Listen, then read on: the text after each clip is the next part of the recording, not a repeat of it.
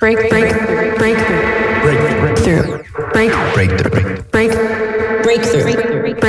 You are now listening to Breakthrough News.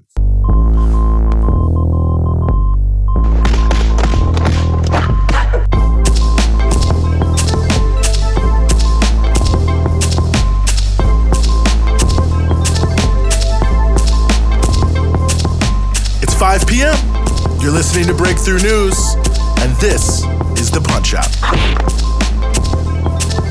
We're following the news all day so you don't have to, giving you everything you need to know about what's in the headlines and what should be.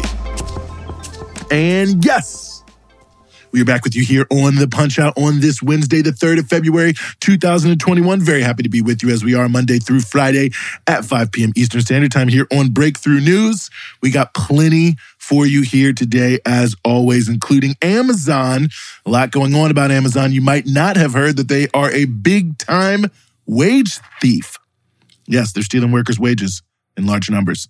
Also, we're going to talk about the truth behind all these stories about quote-unquote rising crime or rising murders in the United States. But before we get to either of those important stories, we want to start with the country of Haiti, where there is a massive general strike that just ended an ongoing protest.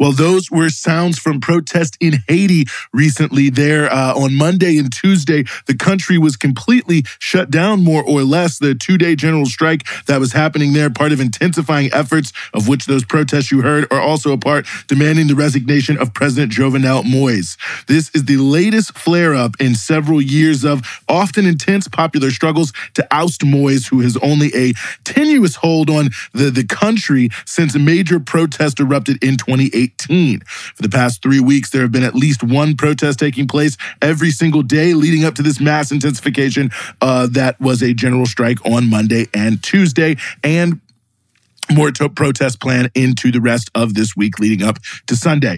This particular round of protests began in early January when Moïse proposed elections that will allegedly at least happen this September and declared he would also amend the Constitution through a referendum. A legacy, the Constitution that is a legacy of the pro-democracy struggles against the Duvalier dictatorship of the 80s. So many people feel that this is an attempt to erase that legacy of a democratic movement by pushing forward Moïse's own ability to stay in power for even longer. This would allow him to stay in power at least until February of 2022. He's already been ruling by decree for about a year here, and his term is supposed to end this Sunday. So the whole thing is essentially his plan for these September elections and a constitutional referendum, a way to rewrite the laws to keep himself in power and to change everything that has been impeding him, as it were, that led him to dissolve the parliament, as it were, or most of it, and start to rule by decree over a year ago. So people are very, very upset about not only this attempt to just completely wipe away any even semblance of democracy and even some of the symbols of the movement that overthrew the dictatorship, but also because of just the disastrous tenure of Moïse. He's presided over extreme scarcity in food, fuel. There's widespread corruption. In fact, the protests that started a few years back and since then have been particularly ignited by revelations around billions of dollars, over $3 billion, almost $4 billion actually, of development aid that came from Venezuela, but just was totally stolen and squandered by the president and his cronies there. And the protests have also recently been talking quite a bit about a rising wave of kidnappings. There's a big wave of kidnappings happening there and other violent acts that have been happening as an outgrowth of criminal gangs becoming a much bigger issue. And this is because Moïse lacks real legitimacy. And as we've seen with a number of incidents, including a recent bungled attempt to bring in U.S. mercenaries, he only really has partial control over the state. There's a bit of a power vacuum. It's being filled by various actors, including these criminal gangs. So people also protesting not just Moïse, but the entire state of affairs that has come in the wake of his attempt to just hang on to power and rule autocratically. Now, the reason he has been able to hang on is because the opposition has been relatively divided here, and he's also been willing to use extreme violence.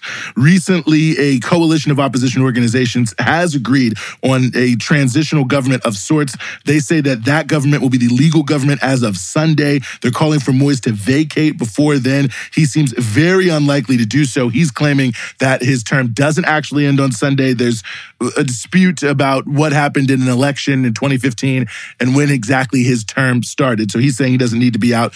Opposition, coalition, saying he does need to be out by Sunday. They already have a candidate that can take over. But there are other major sectors of the opposition that didn't agree to that. So it's unclear if Moise doesn't step down, which he probably will not, what will really happen with an opposition coalition. Will it coalesce or not? The bigger issue here, I think, is that really the masses themselves don't seem to fully have trust in any one particular actor. They seem unable to fully coalesce around one particular approach to eliminating Moise, and he's able to exploit that. But in addition, as I said, there is just massive repressive efforts that he has been putting forward on popular movements. Moise, that is. A recent study that came out from the last major wave of protests from July of 2018 to December of 2019 noted that during that period, there was a 333% increase in human rights violations. So that gives you a sense of how Moise tries to deal with his opposition here. Now, what is 100% clear, though, is he does have very little public support. The opposition to him is massive. The United States is the most influential actor in the whole thing, really, and they seem content to just let Moise see if he can last. At one point, it seemed that they were trying to reconcile Moise and the opposition, the U.S., but now they seem to just be making these pro forma calls for elections. But the chances of elections happening, at least with any sort of credibility anytime soon, is obviously very low. So it's clearly just a PR strategy around avoiding taking any real action towards Moise, as it were. And no surprise, because the U.S. has gone out of its way to destabilize every government that cared even a modicum for the people of Haiti since the early 1990s. They prefer to maintain a corrupt, kleptocratic elite that remains tied to U.S. foreign policy goals in the broader region of the Caribbean and Latin America, and keeps the country, open for total super exploitation. So they're more than happy to have Moise stick around, and they don't see anyone who may keep that status quo going in a way that they really want to back them, and thus it helps continue the deadlock here that exists. So the struggle will continue some way, somehow, but one thing we can say for sure is over the next few weeks, it seems that the fight against Moise will continue in a major way as the masses continue to strike, continue to protest, and overall just continue to struggle.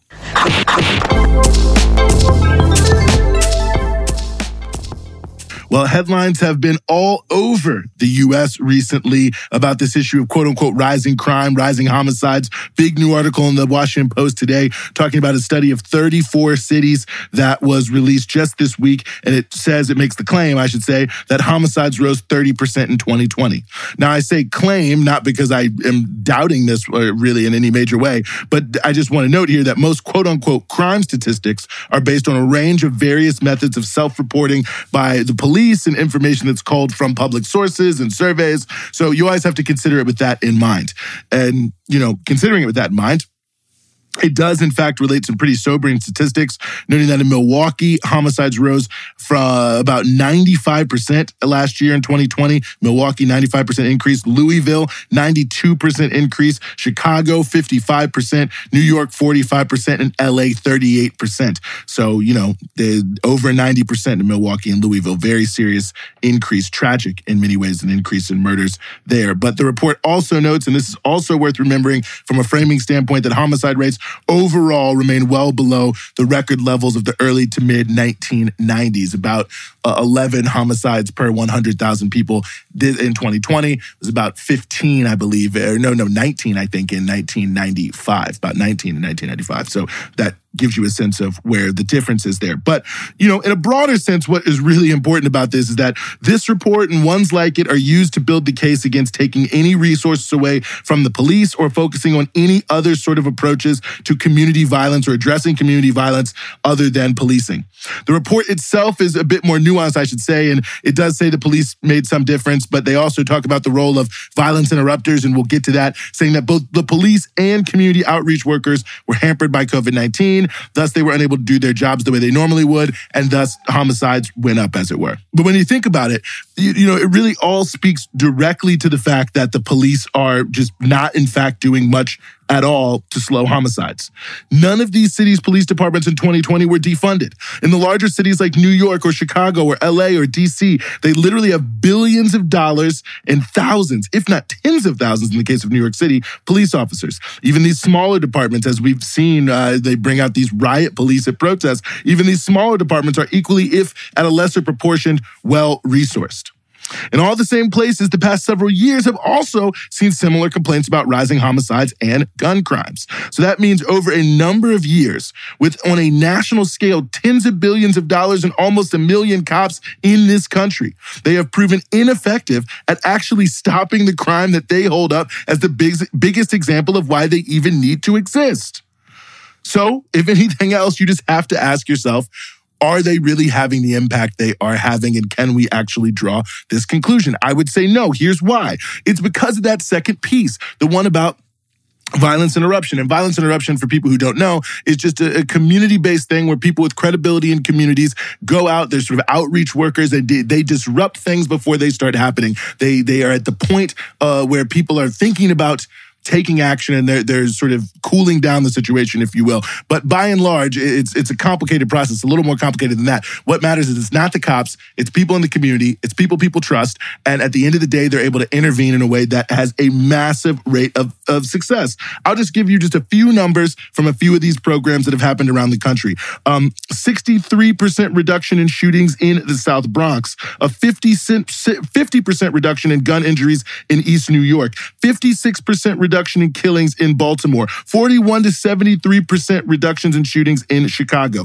63% fewer shootings in the South Bronx, 41 to 73% fewer shootings in Chicago, 50% fewer gun injuries in East New York, and a decrease in homicides, a decrease in actual people who were killed, and 56% there in Baltimore. I mean, just major numbers there. Yet, these programs are massively under-resourced, if at all resourced or even, accepted by the community. In Louisville, one of the cities where they were talking about there was a massive increase, 92% increase in homicides. Well, violence interruption programs there have to fend for themselves without any real institutional support or major funding. So from my point of view, what's really behind the increase in homicides is the decline in the disproportionate impact of community-based violence interrupters because of the COVID-19 pandemic, combined with the fact that they were massively under-resourced already, which puts them in less of a position to adapt in emergency situations. But there's as much evidence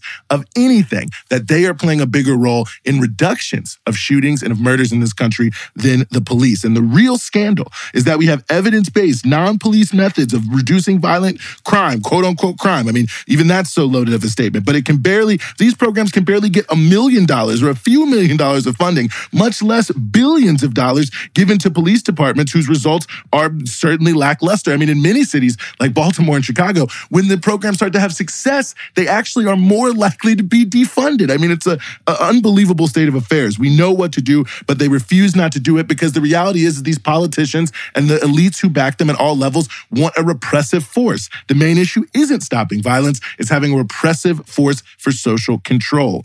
If not, why would you not give $6 billion to the people who are having dozens and dozens of percent reductions in 1 to 3 years in shootings and murders? It wouldn't make any difference at all. So no doubt at all, it is extremely tragic to see that there has been an increase in homicides in 2020, but we cannot allow this to become a rallying point for those who want to continue police terrorism. It's wrong in every way, and increased homicides doesn't change that at all, and nor does it make any sort of sound argument to do anything other than what people were calling for on the streets around the country last year: defund the police.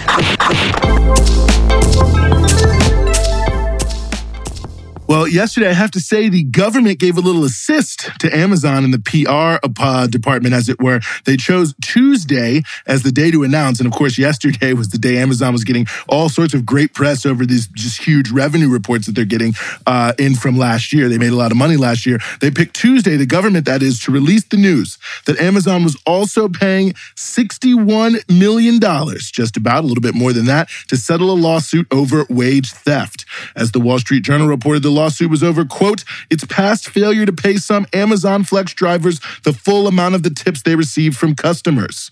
Now, Amazon claims that they didn't actually steal the wages, but the reality is the settlement says it all.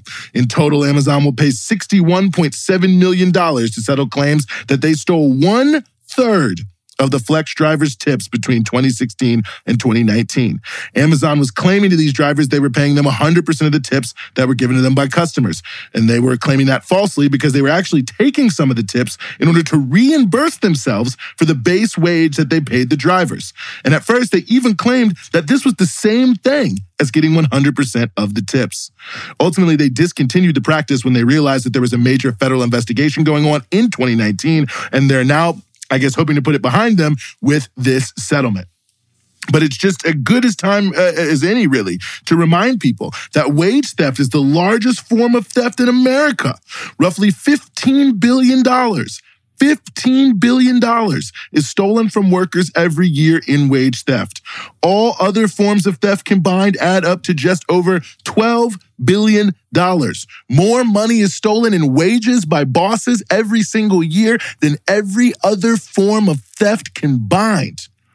But almost no business owners ever do any jail time, ever do anything more than paying a fine, and most of them don't even get caught, so they don't even do that. But if you go and you rob $40 from somewhere to survive, that puts you in prison for years. If there is ever any example of the morality or the lack thereof of U.S. capitalism, there it is, right there.